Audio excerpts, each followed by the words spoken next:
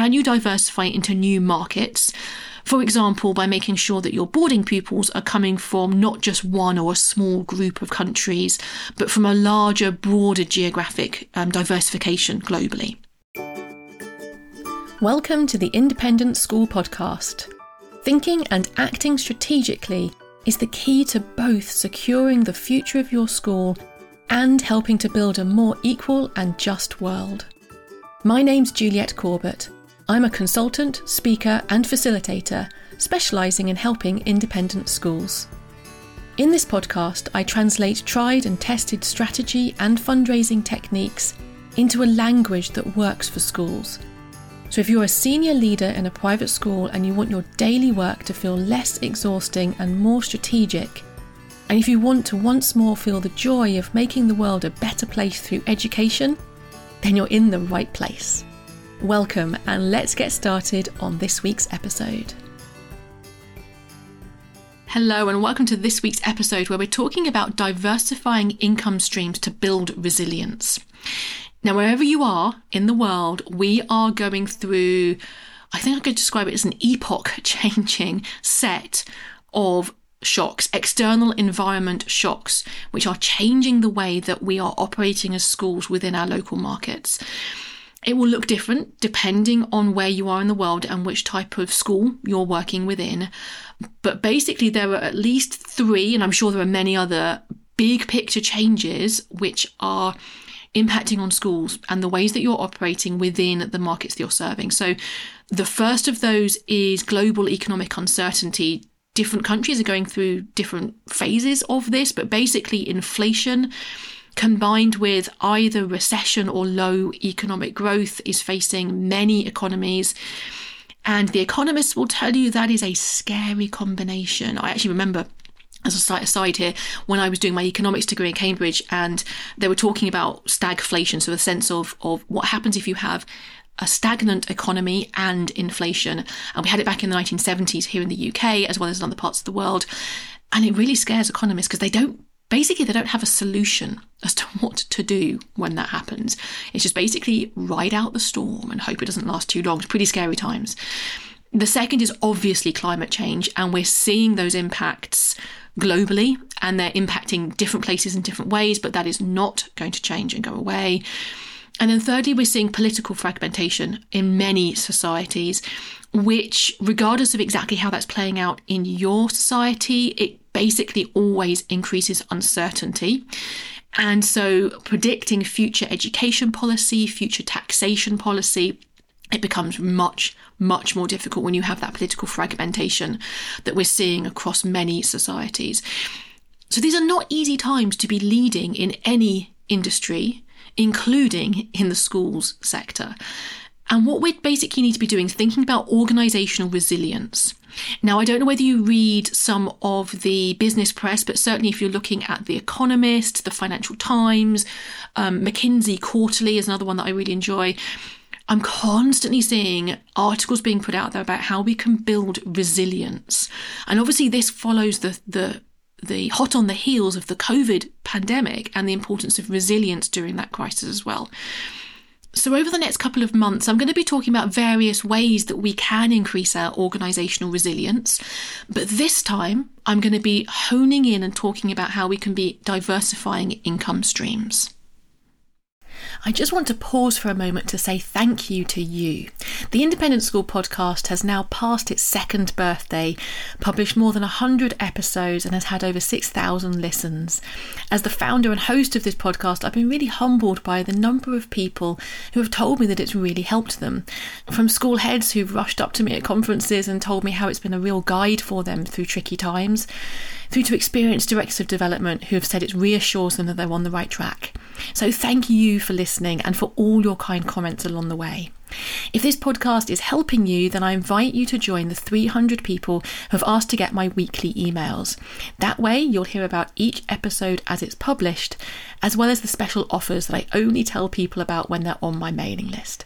So to get my weekly emails, you can go to www.consultjuliette.co.uk/sign up.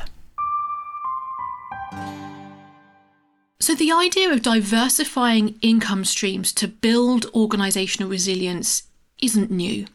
It's basically so obvious. It's like business studies that you would learn as an 18-year-old, basically. It's about mitigating risk to any one income stream by ensuring that your organisation has multiple income streams, preferably which will act in different ways during different stages of an economic boom and bust cycle. So that's the basic idea, is that you mitigate risk by increasing the diversity of your income streams. Pretty obvious. Interestingly, it's not always done very well in schools. And I think there are a couple of reasons for that. The obvious one being that most school leaders have come up through the profession of teaching. And so unless you happened to teach business studies or economics at some point, it's not necessarily going to be the first thing that you think of, or even if you know the basics of it as you're coming up in your leadership journey through the school, it's not something that you've implemented in other sectors or other types of environments. So it's not always obvious what you should be doing. But I think that there isn't any excuse for that anymore. We've had this idea of diversifying income streams for many, many years. And so what I'm going to do in this episode is share with you the 3 things that I see go wrong quite frequently as schools are talking about diversifying their income streams. So first of all, before we dive into that, I want to give you some examples of what I mean by diversifying income streams. So obviously, if you're an independent school, a fee-charging school, then your main income stream is going to be coming from the fees that parents are paying for their children's education. So that's your core income stream. So the first question to ask is, how can you diversify within that income stream? So for example, this often applies more to boarding schools actually than day schools, but can you diversify into new markets? For example, by making sure that your boarding pupils are coming from not just one or a small group of countries, but from a larger, broader geographic diversification globally. So you can think about how you can diversify within that fee income stream.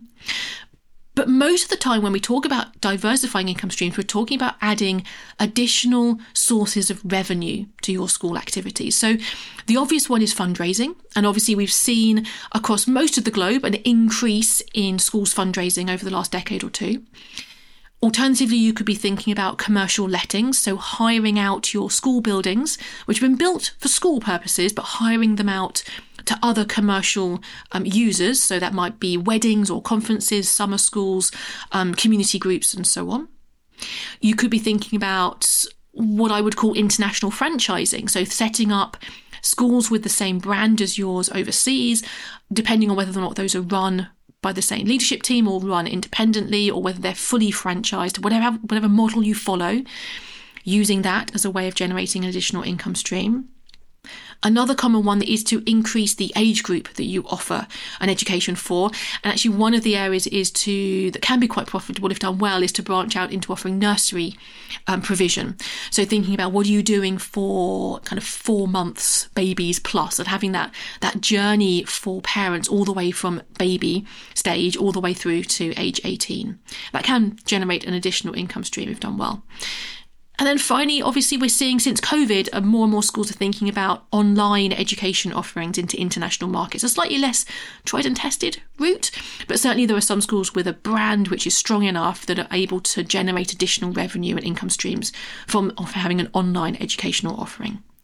Tactics to implement that overall income generation strategy, with that oversight and involvement from senior leadership at each time, but with that constant sense of we are looking to test what we're doing with the market, whichever market you're looking to generate additional income from. We're going to test what works in the market. We're going to constantly refine. We're going to adjust the tactics and the strategic approach over time. But we're not going to withdraw from that overall strategy of looking to increase income diversification within that new income stream too quickly before we know whether or not it's going to work. So a best practice approach requires involvement from governors, from senior leadership team, and from leaders who are recruited in to lead these specific new areas of income diversification. Don't forget that this is not just about tactics and resource allocation and strategy. This is about culture shift often. So don't downplay that. That could be really important to the success of a new income stream.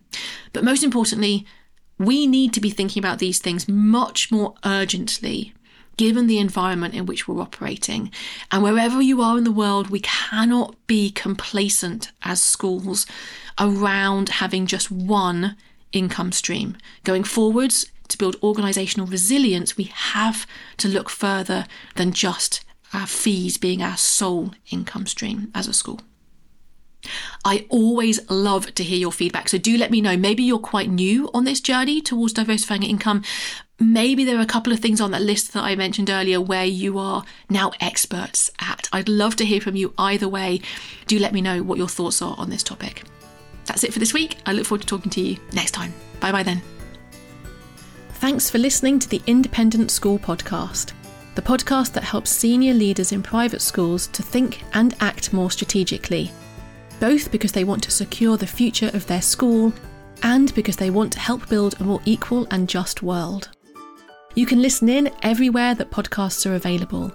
And if you want to catch up on previous episodes or follow any of the links that I've mentioned today, just head over to www.consultjuliet.co.uk/podcast.